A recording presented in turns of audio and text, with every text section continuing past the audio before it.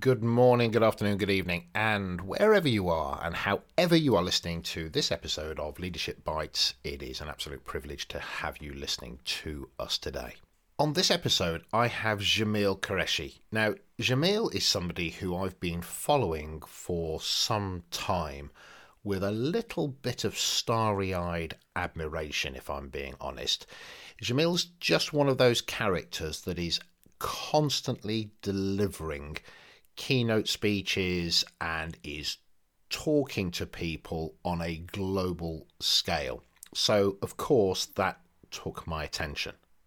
There are a lot of people in the world today professing to be the leading practitioner of their area. There's lots of people in the world who are trying to make out that they are the number one speaker or they are fantastically busy. The thing about Jamil is he actually is fantastically busy. He is constantly speaking in the UK, globally, and has a phenomenal reputation. I believe he is one of, if not the most booked speaker for some of the UK's leading bureaus, literally year on year. So Jamil's background is one of psychology. He's been somebody who was actually the first ever official psychologist to work with the European Ryder Cup team, captained by Ian Woosnam. He has worked with some 22 golfers in the top 50. He's been ranked amongst the most influential figures in British sport in 2009, etc. So this is an individual who really has got the eyes and ears of those who want to see output and they want to see performance. He speaks to Coca-Cola, to Hewlett-Packard, to lots of organisations who seek his insights and input. So I was, as you may imagine, I was really looking forward to having the conversation. Now, the thing with Jamil is that sometimes when you speak to somebody, you get a sense that they're very capable, they know their stuff, they are highly read, highly knowledgeable, and it is absolutely worth listening to them purely because of the knowledge base that they bring. And that's definitely true with Jamil. There's an and with Jamil as well, which really struck me. He's incredibly engaging. There's a natural, and I don't almost know what the word is, but maybe that's just it. There's a naturalness about him. He isn't presenting himself to the world as, inverted commas, a professional. He's not got a caricature of overly demonstrating his skill and his knowledge. He just is present in the conversation. We were able to have a really natural conversation. Sometimes when I am talking to guests on the show, it feels a little bit like I'm running an interview because they don't necessarily volunteer information unless they get a direct question. With Jamil, it was, first of all, we were laughing before we even started the show. And that was with me, with him, somebody who we'd never met before. But he is one of those people that you instinctively have that connection with. He's probably one of those people that if you said I didn't like Jamil, then it's probably more about you than it is about him, because he comes at it from a position of wanting to engage and wanting to be curious and not wanting to share because he is the font of knowledge, but because he wants to have a conversation with you. And we may agree or disagree. He may change his mind. He may not. He might reinforce his position. He might reinforce yours. But he wants the conversation. So I loved it. I was really taken with him. I was really impressed by him. One of the few times, there's been a few recently, and Jamil was one of those people that I just thought, wow, if I could have access to more conversations with you, I'd be better for it. But on that note, enjoy the episode. Welcome to Leadership Bites with myself, your host, Guy Bloom. This is a leadership podcast where I have conversations with colleagues, I chat with guests, and sometimes there'll be just me talking. You can connect with me at livingbrave.com, and when you enjoy the episode, subscribe and please tell everyone. So, Jamil, fantastic to have you on this episode of Leadership Bites. Thank you for inviting me, guys. Pleasure to be here. Well, this is actually my absolute pleasure because I've been quasi-stalking you from a distance on LinkedIn, seeing the great things that you do. So from that point of view, I'm probably more excited to have you on than you are to be on, but it's great to have you here. I'm sure that's not true. It's a meeting of great minds. That's what we'll tell everyone. Okay, I'm buying into that. So I've done a little intro just at the start of the episode just to say who you are, but just for people that haven't come across you, it's great, I think, just to hear the who you are and what are you known for. And I think, it'd be great just to hear that from you. Well, I'm a performance coach and psychologist. I'm very lucky. I get a chance to work with some very good sports teams, some very good business teams. When the world is normal, I would travel around the world and hopefully work with teams to change their thinking, to change their doing. That's what I would say. I think the only way in which you change your behaviours is to change your thoughts. And so I guess what I would do more than anything else is help people change their mind. So get people to create a new perspective to allow them to create new possibilities and new opportunities. So as a performance consultant and performance coach, it's all about trying to find out what people do and then help them to do it better. And the way in which I help them to do it better was to help them to think in a new or different way to optimize their talent. That's really where I spent my time and where I spend my time now. I don't do it on stage and I don't do it in rooms at this year. I do it in front of a computer. The new paradigm that we all live in. I've got to admit, the variety of my work, Guy, has been substantially better. I've been doing sort of like different types of work this year, but the variety of my location has been the issue. So it is worth noting, and I think you're almost somehow playing it down a little bit, that one of the reasons that I reached out to you is because of the prolific nature, I think, of your output in terms of just being a speaker. And it would be maybe just valuable just to hear, pre-COVID, just to give a sense of the line of sight you had, because I think we are often the exposure that we get. And, how much work were you doing and where were you doing it? Yeah, so, I guess the last 8 years or so, and you're right, actually, how I describe myself is probably sort of not necessarily true. And the reason why was that I ended up sort of speaking about my work more than doing it. So literally over the last 8 years or so, you know how it is. You look at your diary one day and you sort of turn around and think, oh, I'm a guest speaker. That's what I seem to be sort of filling my time with. So I was speaking 3 or 4 days a week, anywhere in the world. I was on average abroad twice a week. And I speak for anyone who'd have me. So it was a sales kickoff. It was a all-staff conference, customer day. And my natural habitat actually is actually on stage. So, I quite like being on stage with a few hundred people in front of me. I use a flip chart. I don't use PowerPoint. I noticed that. I tend to scribble on a flip chart. It's just how my brain works, that's all. And so I spent the last 8 years or so doing my work and actually working in teams one day a week. The other sort of 3 or 4 days a week, I was actually sort of talking about my work, sharing some insights, some practical takeaways at something which I guess sort of speeches which I call content rich. I try to get across a lot really in a short amount of time to hopefully enable people to shift their perspectives. So even in half an hour or an hour of talking and speaking on stage, I'm just hoping that people move into a new space in regard to their mindset to allow them to go back into their work and back into their world and perhaps approach some of those tasks differently. And how did you get, when I say to be you, that's always but we get to a point in life, but there was a route to getting there.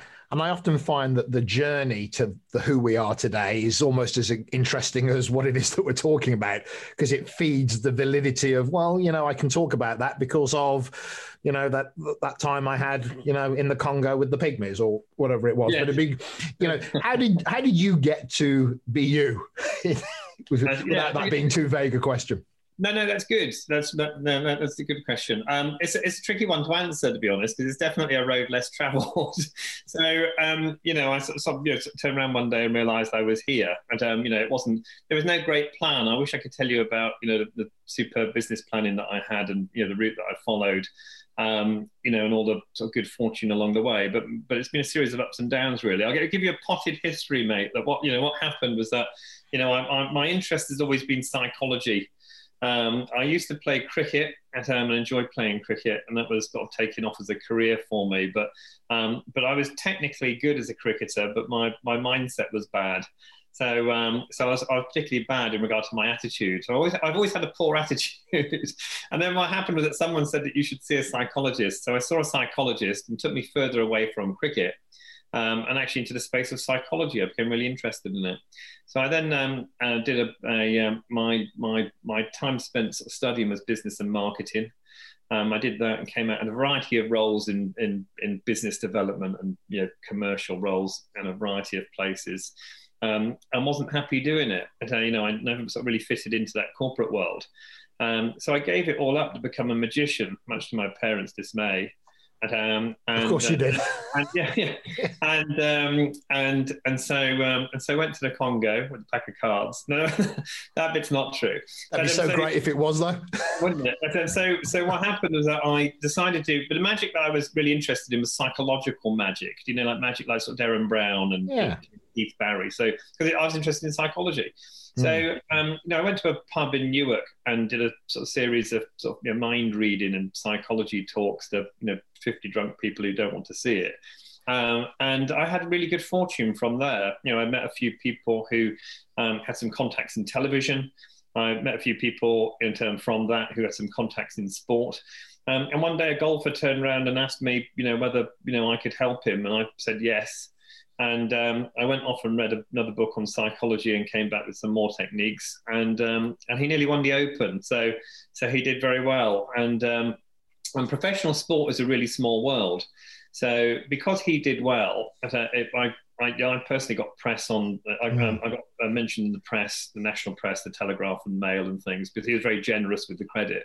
And so other golfers came and joined me, and within a year I was working with some of the best golfers on the planet. The golfers know all the sort of Premiership footballers and international cricketers. I started working with them. And then business people said to me that, look, you are working with, some of the best golfers around. Can you come and have a chat to my sales team about what they do in regard to performance? And so I started doing some talks with corporate audiences. And how it is with your career. Once you start doing some talks, if you do them well, you'll be asked to do more. And that's exactly what happened to me. Was that people took me away from sport and into that area of business again. So it came full circle. Because people wanted to find out, what do elite sports people do? And because I'm more comfortable talking to business audiences than I am actually to sports people anyway, I made a very natural and very easy transition to be spending 95% of my time now helping business audiences achieve performance through talking about culture, transformation, leadership, whatever it might be, which is sort of relevant to the current day. So I remember getting your book, The Mind Coach, with a gorgeous picture of you on the front, looking incredibly wise. And so that was be the person you really want to be. It's not a great book. I wish you didn't plug that. It's not a good book at all. Let's delete that from our consciousness. Yeah. So, I wrote that in 2008. It's amazing, actually, because one of the things which I genuinely believe is that doing psychology or performance coaching is a bit like learning to swim by reading a book. It just doesn't happen. So 2008, I don't think I was particularly advanced in regard to psychology. And, here we are, a number of years later, and I think the more you do of it, the better you get. Yeah. I think it's the same with anything. I think that's the same with speaking on stage. It's the same with working with individuals. I had Dave Ulrich, who's the well-known HR guru, on the podcast, and he said, people talk to me about the Ulrich model. He said, but that was one of the first things I do. I did. I've moved on. And I don't want to be known for the first thing that I ever said. Yeah, and that's how I feel about the mind coach, to be honest. But because what I said in it wasn't very good. But you know what? Business is a game of continual adjustment, isn't it? We need to learn to dance on a shifting carpet, not see the rug being pulled. Well, do you know what? Actually, having something out that you've moved out on and you've moved up on is a way of actually role modeling what development is. It was fine at the time, but I've moved on as a culture should, and so it's indicative of your craft, probably. Well, I always say that you can't trust the future to anyone who champions the past. That's how, the future demands us to be different, doesn't it? Part of that difference, be it in a leadership team, or be it a company, or be it an individual, is to reimagine, repurpose, reinvent, to be future relevant and future literate. And you look at the time that we are in now, and I can guarantee you that all the companies I'm working with at the moment are the ones who are struggling the most, are the ones who are trying to get back to normal. The ones who are flourishing are the ones who are moving forwards into this space of reimagining and repurposing, starting to see the beauty in the chaos. Because once we start to realize that, there is always opportunity, and it's the perspective that we have which allows us to, gain sight of that, then I think that we can become more agile and open-minded, in the way in which we construct our organizations and construct our thinking, to then allow us to deploy resource to opportunity in the most relevant way. Yeah, the new normal isn't the past in some respects. No, and I think that, there's no, it's funny if people say something new normal. There's nothing normal about it. It's totally abnormal. And, I think it's the new now. So and this time next year, there'll be another new now, which will be different to this. I'm convinced of it. I saw one of my favorite memes that went around was, that job that they told you for 20 years that you couldn't do from home? It turns out you can. Yeah. And it's that kind of what kept us in the office, or what kept us in that, because, we had a tunnel on what right looked like. Yes, that's right. And I think the assumptions that our businesses have been built upon, have been roundly challenged. So I always say it's better to be disrupted from the inside than it is to be disrupted from the outside. And so, these are the thoughts that we should have been having, the challenges that we should have been, the conflict that we should have been having within our businesses anyway. And so we're ready for change. And so, I agree with you. I think that it is possible to do many things in a different way now. The only thing I'll say, though, Guy, is that what's really interesting is that I think that people are a little bit bored of these sort of virtual platforms. I'm seeing it all the time: Teams, Zoom, WebEx. When these things first came out, people said it's the end of conferences. No one's going to fly anywhere. No one's going to do anything when these things first arrived. But that wasn't the case. We still continued to meet, even though we had Zoom and Teams and WebEx. And so I do think that, we'll, as a social species, we will want that contact again. We will want serendipity. We'll want the chance encounters. And I don't know what the lost opportunity cost is for organizations at the moment.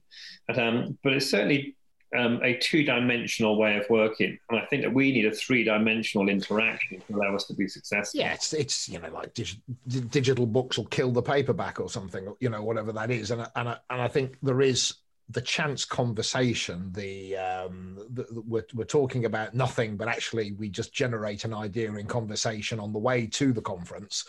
All these little things, or I just feel a little bit more comfortable with you, and I'm just more likely to want to do something with you. All these little things don't necessarily come out of, it's not that this can't enable, but it is a different thing. Definitely. Yeah, no, absolutely. That's absolutely right. I always say that, it's great being a guest speaker at a conference, and I hope that it's useful to people. But that time spent over the coffee machine complaining about the vol-au-vents, or that time waiting in the foyer as you're going to get your breakfast, is invaluable. And so many teams come together for a day or 2 days in Barcelona or Madrid or Dubai, wherever in the world. And everyone talks about the value of the connectivity just as much as they do the agenda. And I do think, I don't know about you, mate, but the more that we've been asked to stay apart, the more I've realised how much we need to be together. And I think that no one knows the answers. So therefore, what we need to do is to be more connected. We need to play into people more. So the more inclusive, collaborative, and connected, the more knowledge sharing that goes on, the more successful we can be, because we'll make more sense of the world.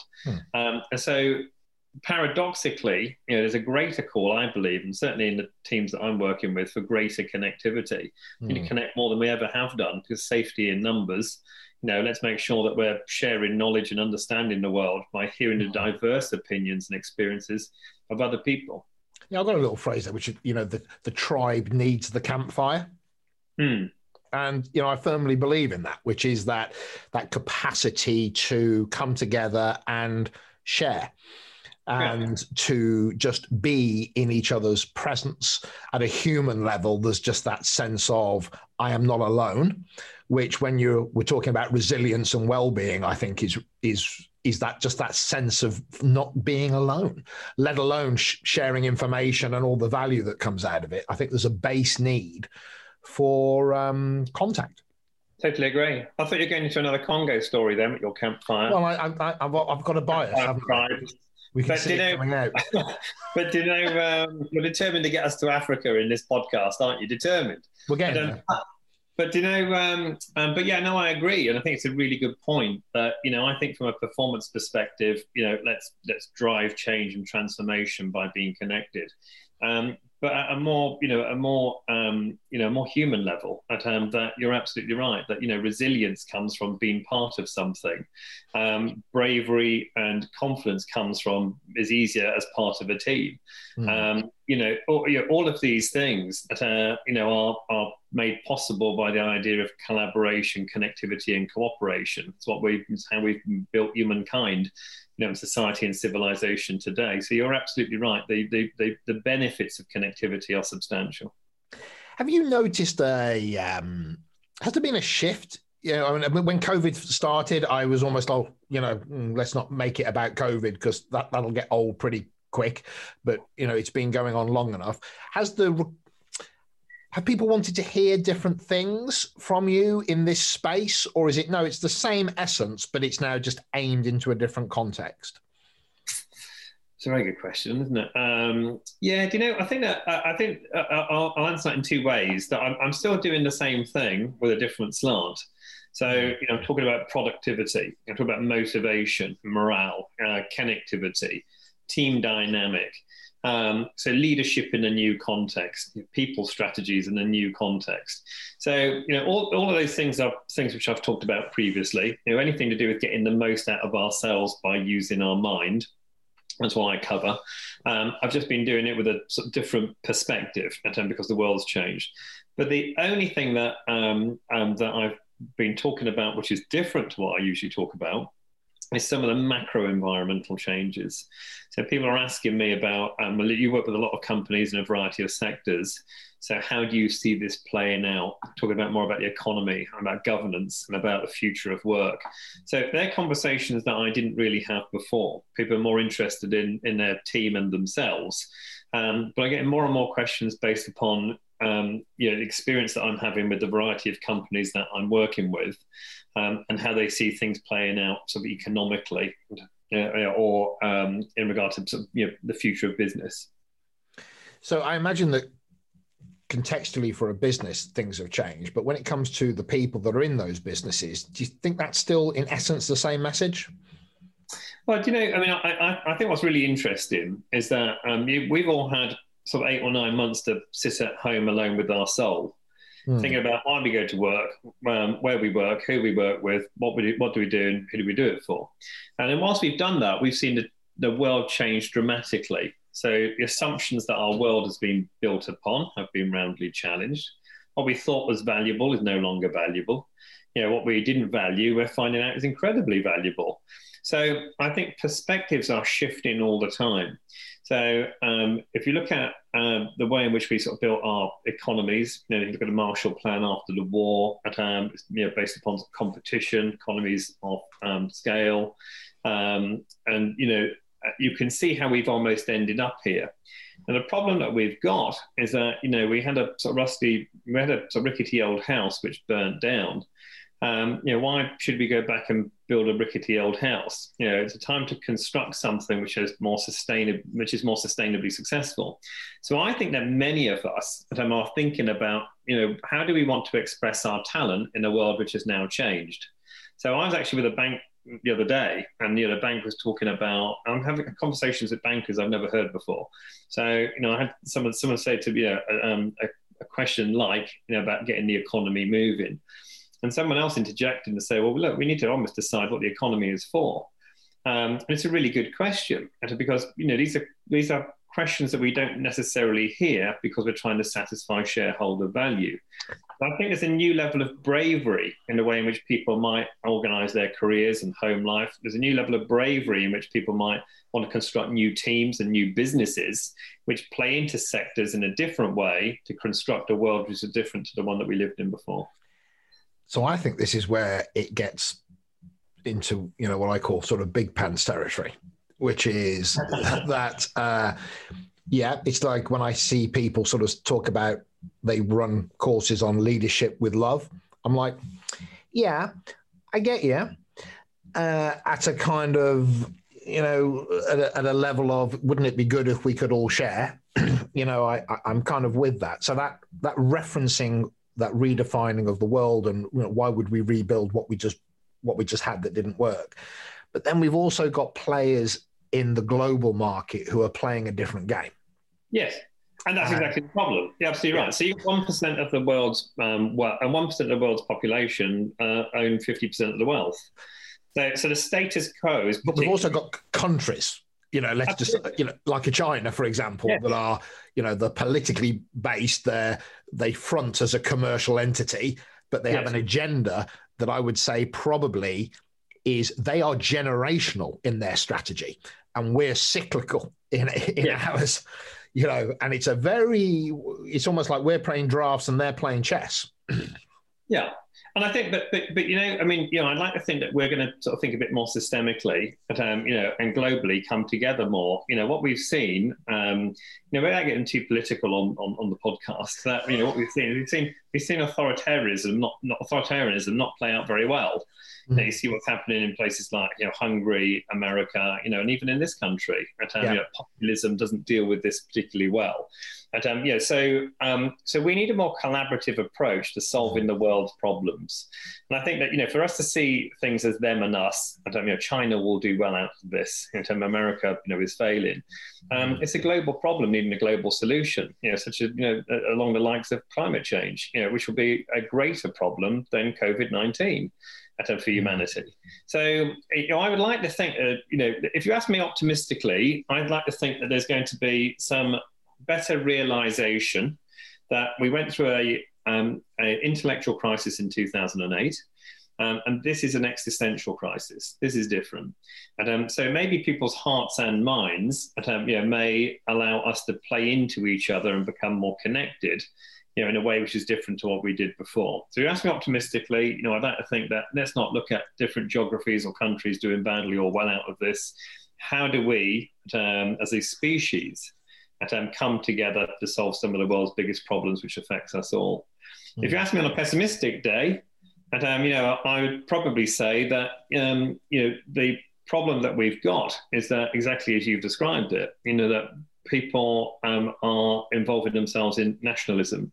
And so, therefore, believing that the way forward is to look after our own. But, I don't see that as a way that we can play out of this from an economic perspective or even from a healthcare and public policy perspective. And I think that's where I find it very interesting with dealing and working with senior teams on a personal level, which is that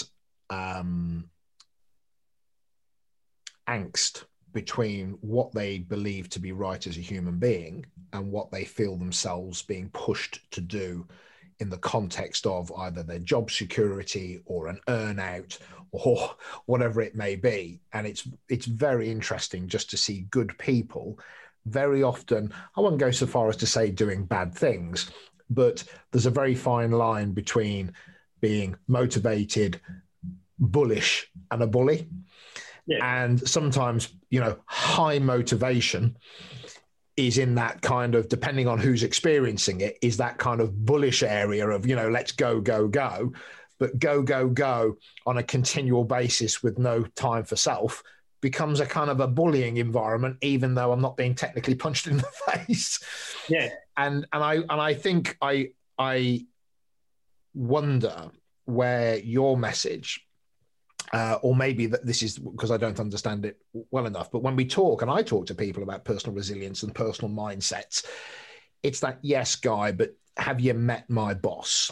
Or yes, Guy, but that's fine. But do you understand what's happening within this company?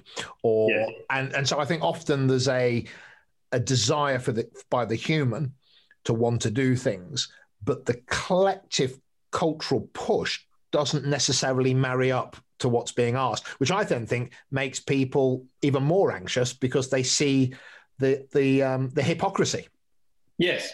You're absolutely right, and you've hit it on the head. That the 85% of people who have a job don't like it.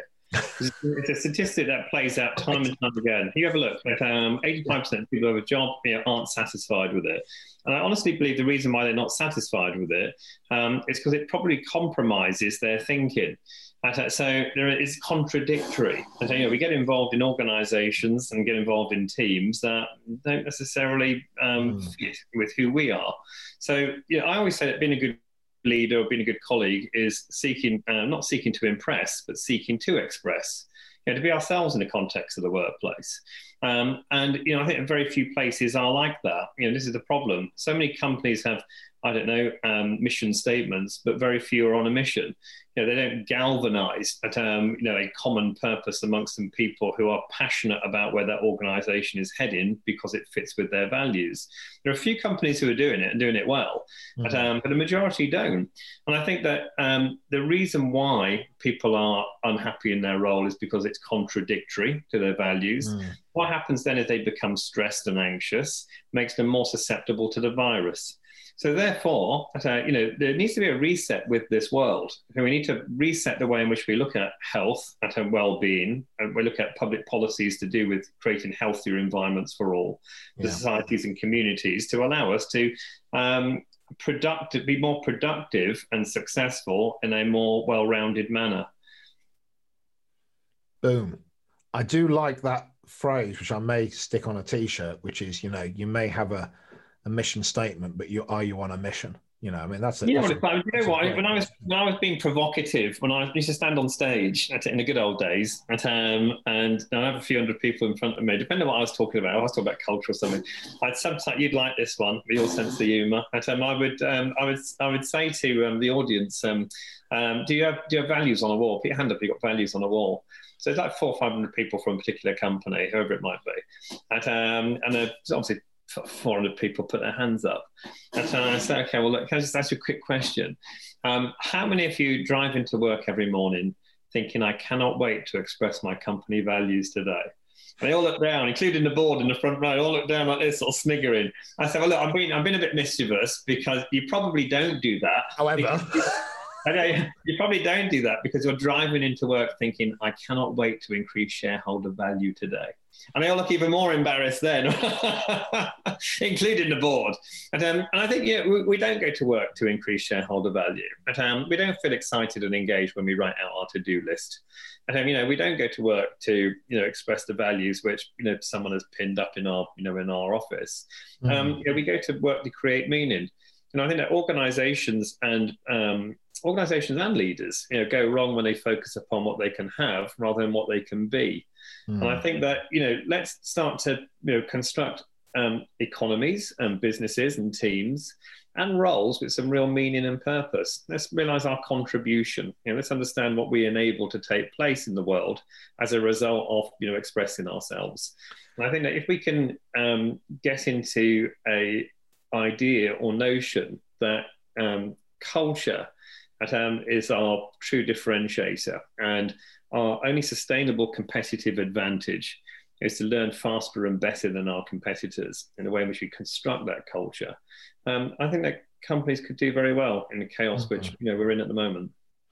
People often talk about executive education, but I've got this kind of thing which it's more like executive growth, which is from your point of view, right, the numbers, the financials, whatever, you're either at a level of competence to understand it or you're not.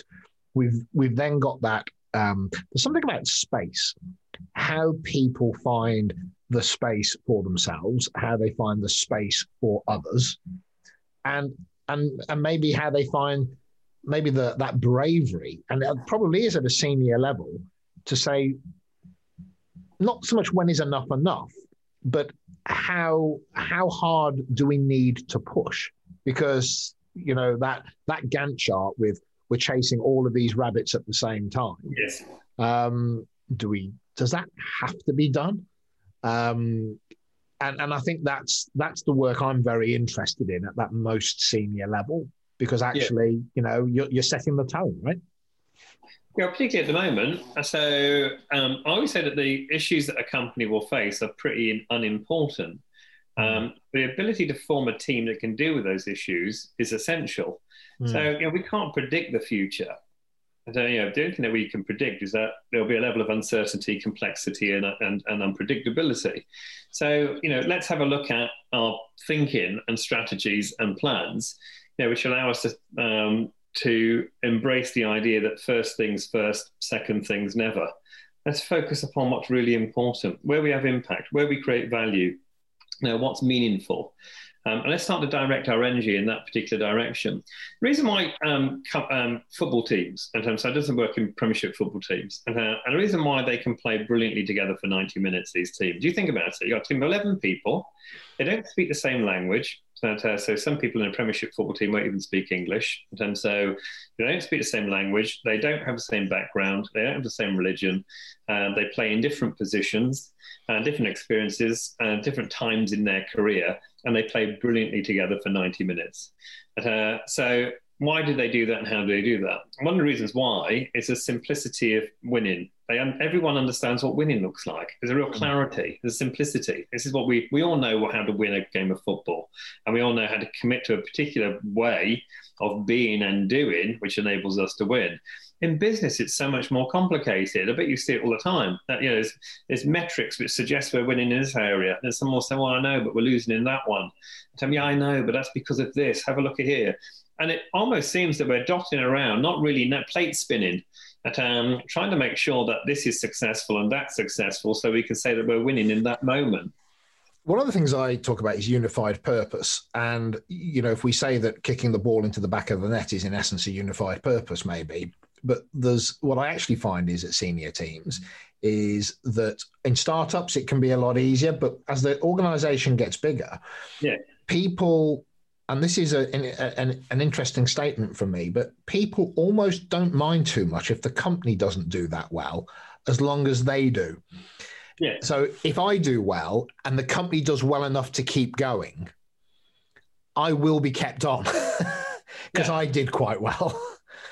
And I don't mean that of everybody, but I see a lot of that where they do know what the end game is of sorts. They understand what it is, but actually there's a human need for self-protection that actually gets in the way of the ideal.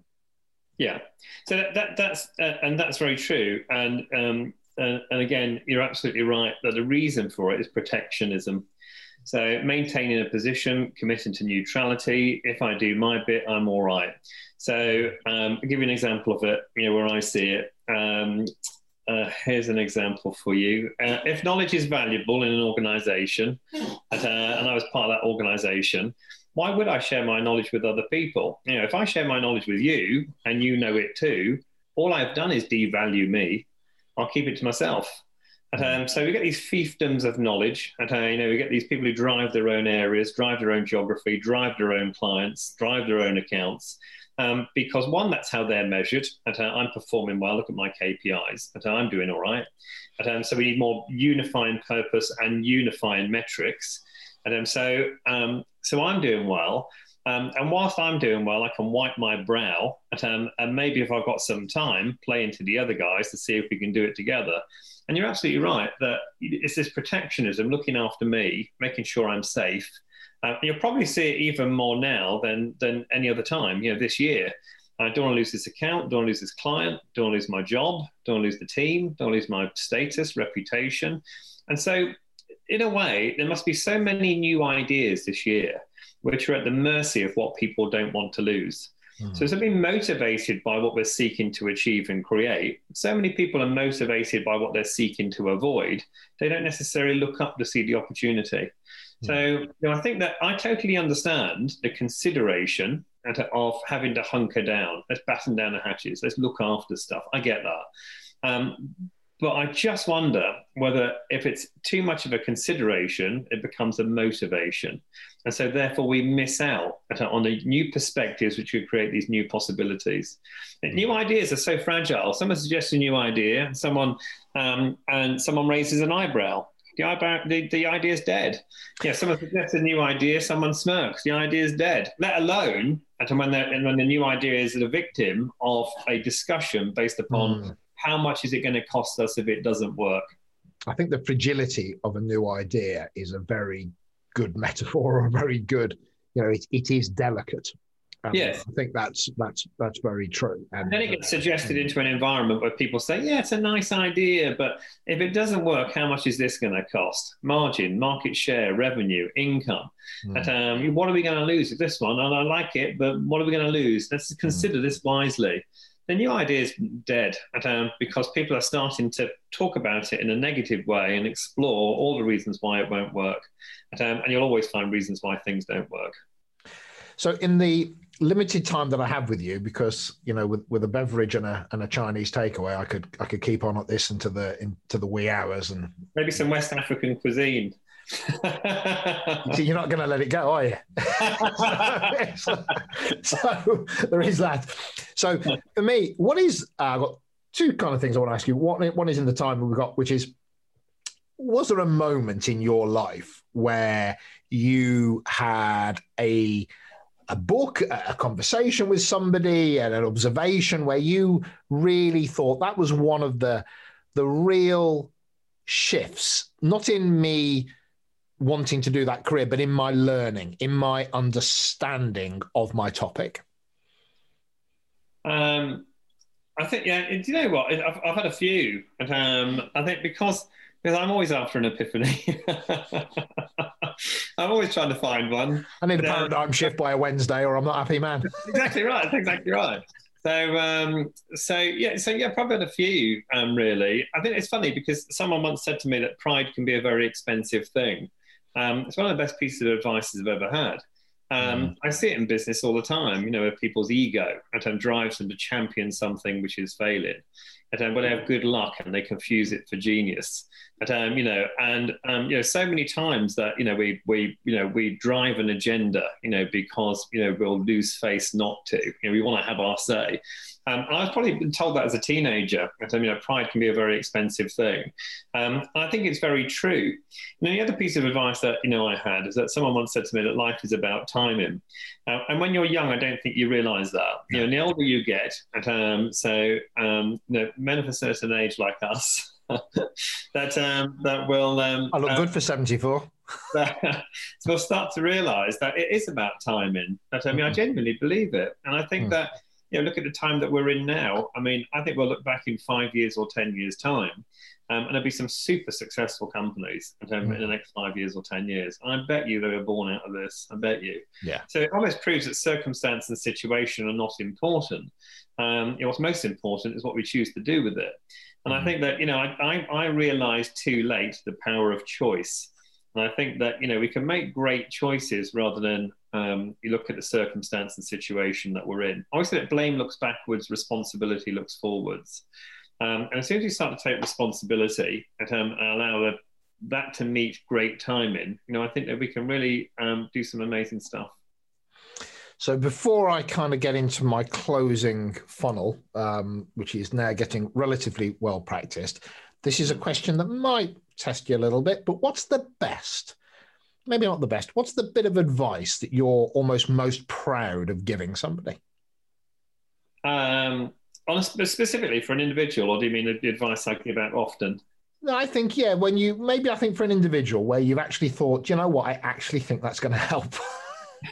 You know what? Here's the thing for you, and I need to be careful how I word this one, but it's amazing because I'm really, really lucky. I'm very lucky. I've traveled the world working with some amazing people, incredibly successful business people and sports people. And the best psychology I've ever done hasn't come from a psychology book. When you're sat in front of a 16, 17-year-old golfer, who earns, a few million quid a year, lives at home with his mum and dad in a 2-bedroom house, and he's had a bad day and he wants to kill himself and kill you. And you just say to him, look, stop being an arse, go and practice tomorrow. It's quite possibly the best advice I've ever handed out. Is the advice which is more fatherly and not sort of or as a best mate. It's the sort of thing you say to your best mate, which is look, you've been a twat. Go on practice tomorrow. Well, there's something genuinely human in it. Yeah. And I swear to God, it's the best. There was I'm not going to name the golfer, but there's a golfer who was languishing at wherever, sort of 70th in the world, young kid. Yeah, and he won his first tournament in a number of years. And I promise you, the advice I gave him was, just stop moaning and go out and win. there was no technical advice. There's no great psychology behind it. He needed a kick up the arse. And he just needed a kick up the arse. He needed a clip round the ear. And so the best advice I've ever given has literally been that moment of truth. And you'll be amazed actually how, sometimes, with very senior people or very wealthy people, whatever it might be, sometimes, the ability to look them in the eye, and risk everything is worth it. And, you just I buy into that fully. Yeah, honest conversation, not from a psychologist to a client, not from, a consultant to a CEO, but from one human being to another that says, look, mate, it's more like this than like that. I buy into that. And when I try and find people to bring onto my team, my issue isn't their academic intelligence or what the books they've read, because generally they're smarter than I am and they've read a lot more and they're better qualified. My biggest issue is their ability to stand in front of somebody senior or sit and whatever and just occasionally go, that's bollocks, right? Yeah, absolutely. Yeah. And for it to be acceptable because it's coming from the heart, from somebody that is genuinely sharing and not judging. That's right. And I think, you do have to build a relationship to have that level of honesty. Yeah. So, but, that in itself, it enables you to have greater optionality. So when you build the relationship up high, then it gives you the license, to have a new level of honesty. Yeah. And I think that there's no substitute for it. You can't read that in books. You learn it by doing it. I think actually in terms of one of the greatest skills, I think when I'm looking at leaders is that ability to build the trust, to have the honest conversation, which leads to the moments of humanity where then we're trusted. So I definitely buy into that. Yeah, we need to become increasingly human-led and technology-enabled. We need to increasingly think about, the way in which we can humanize language, to humanize what people do. I think that it's an interesting skill for leaders moving forwards. So listen, Jamil, I want to stay here for the next 4 or 5 hours, but I'm relatively sure that you have to go and actually do something. You'll be roasting in that body warmer if you sat there for the next 4 or 5 hours. Listen, I thank you for bringing that up, but I realised that this top I had on was reacting to the lens, and it was sending me a bit squiffy, actually. So I had to quickly put that on. Thanks for that. Yeah, I'll be feeling sick. I'll be feeling sick by the end of the hour, actually. So no, I'm glad you got the. No, exactly. I thought it's a bit woo, so I've shoved it on. So if people want to, I'm going to put your contact details in the description. But if people want to reach out and engage with you, is it via LinkedIn, your website? What's the best way to see? Yeah, I've got my details are on a toilet wall in Woking. But you were doing well up until the last minute, weren't you? And then you blew it. but yeah, Jamil_Qureshi, all through LinkedIn, it's fine by me. And obviously my website is jamilqureshi.com. It's always a pleasure to hear from people.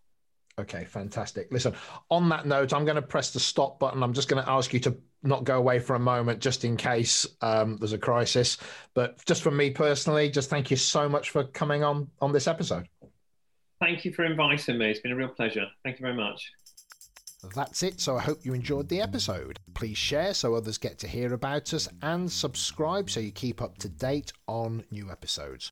Also visit livingbrave.com if you want to connect with me and find out more about executive coaching, team effectiveness and changing culture.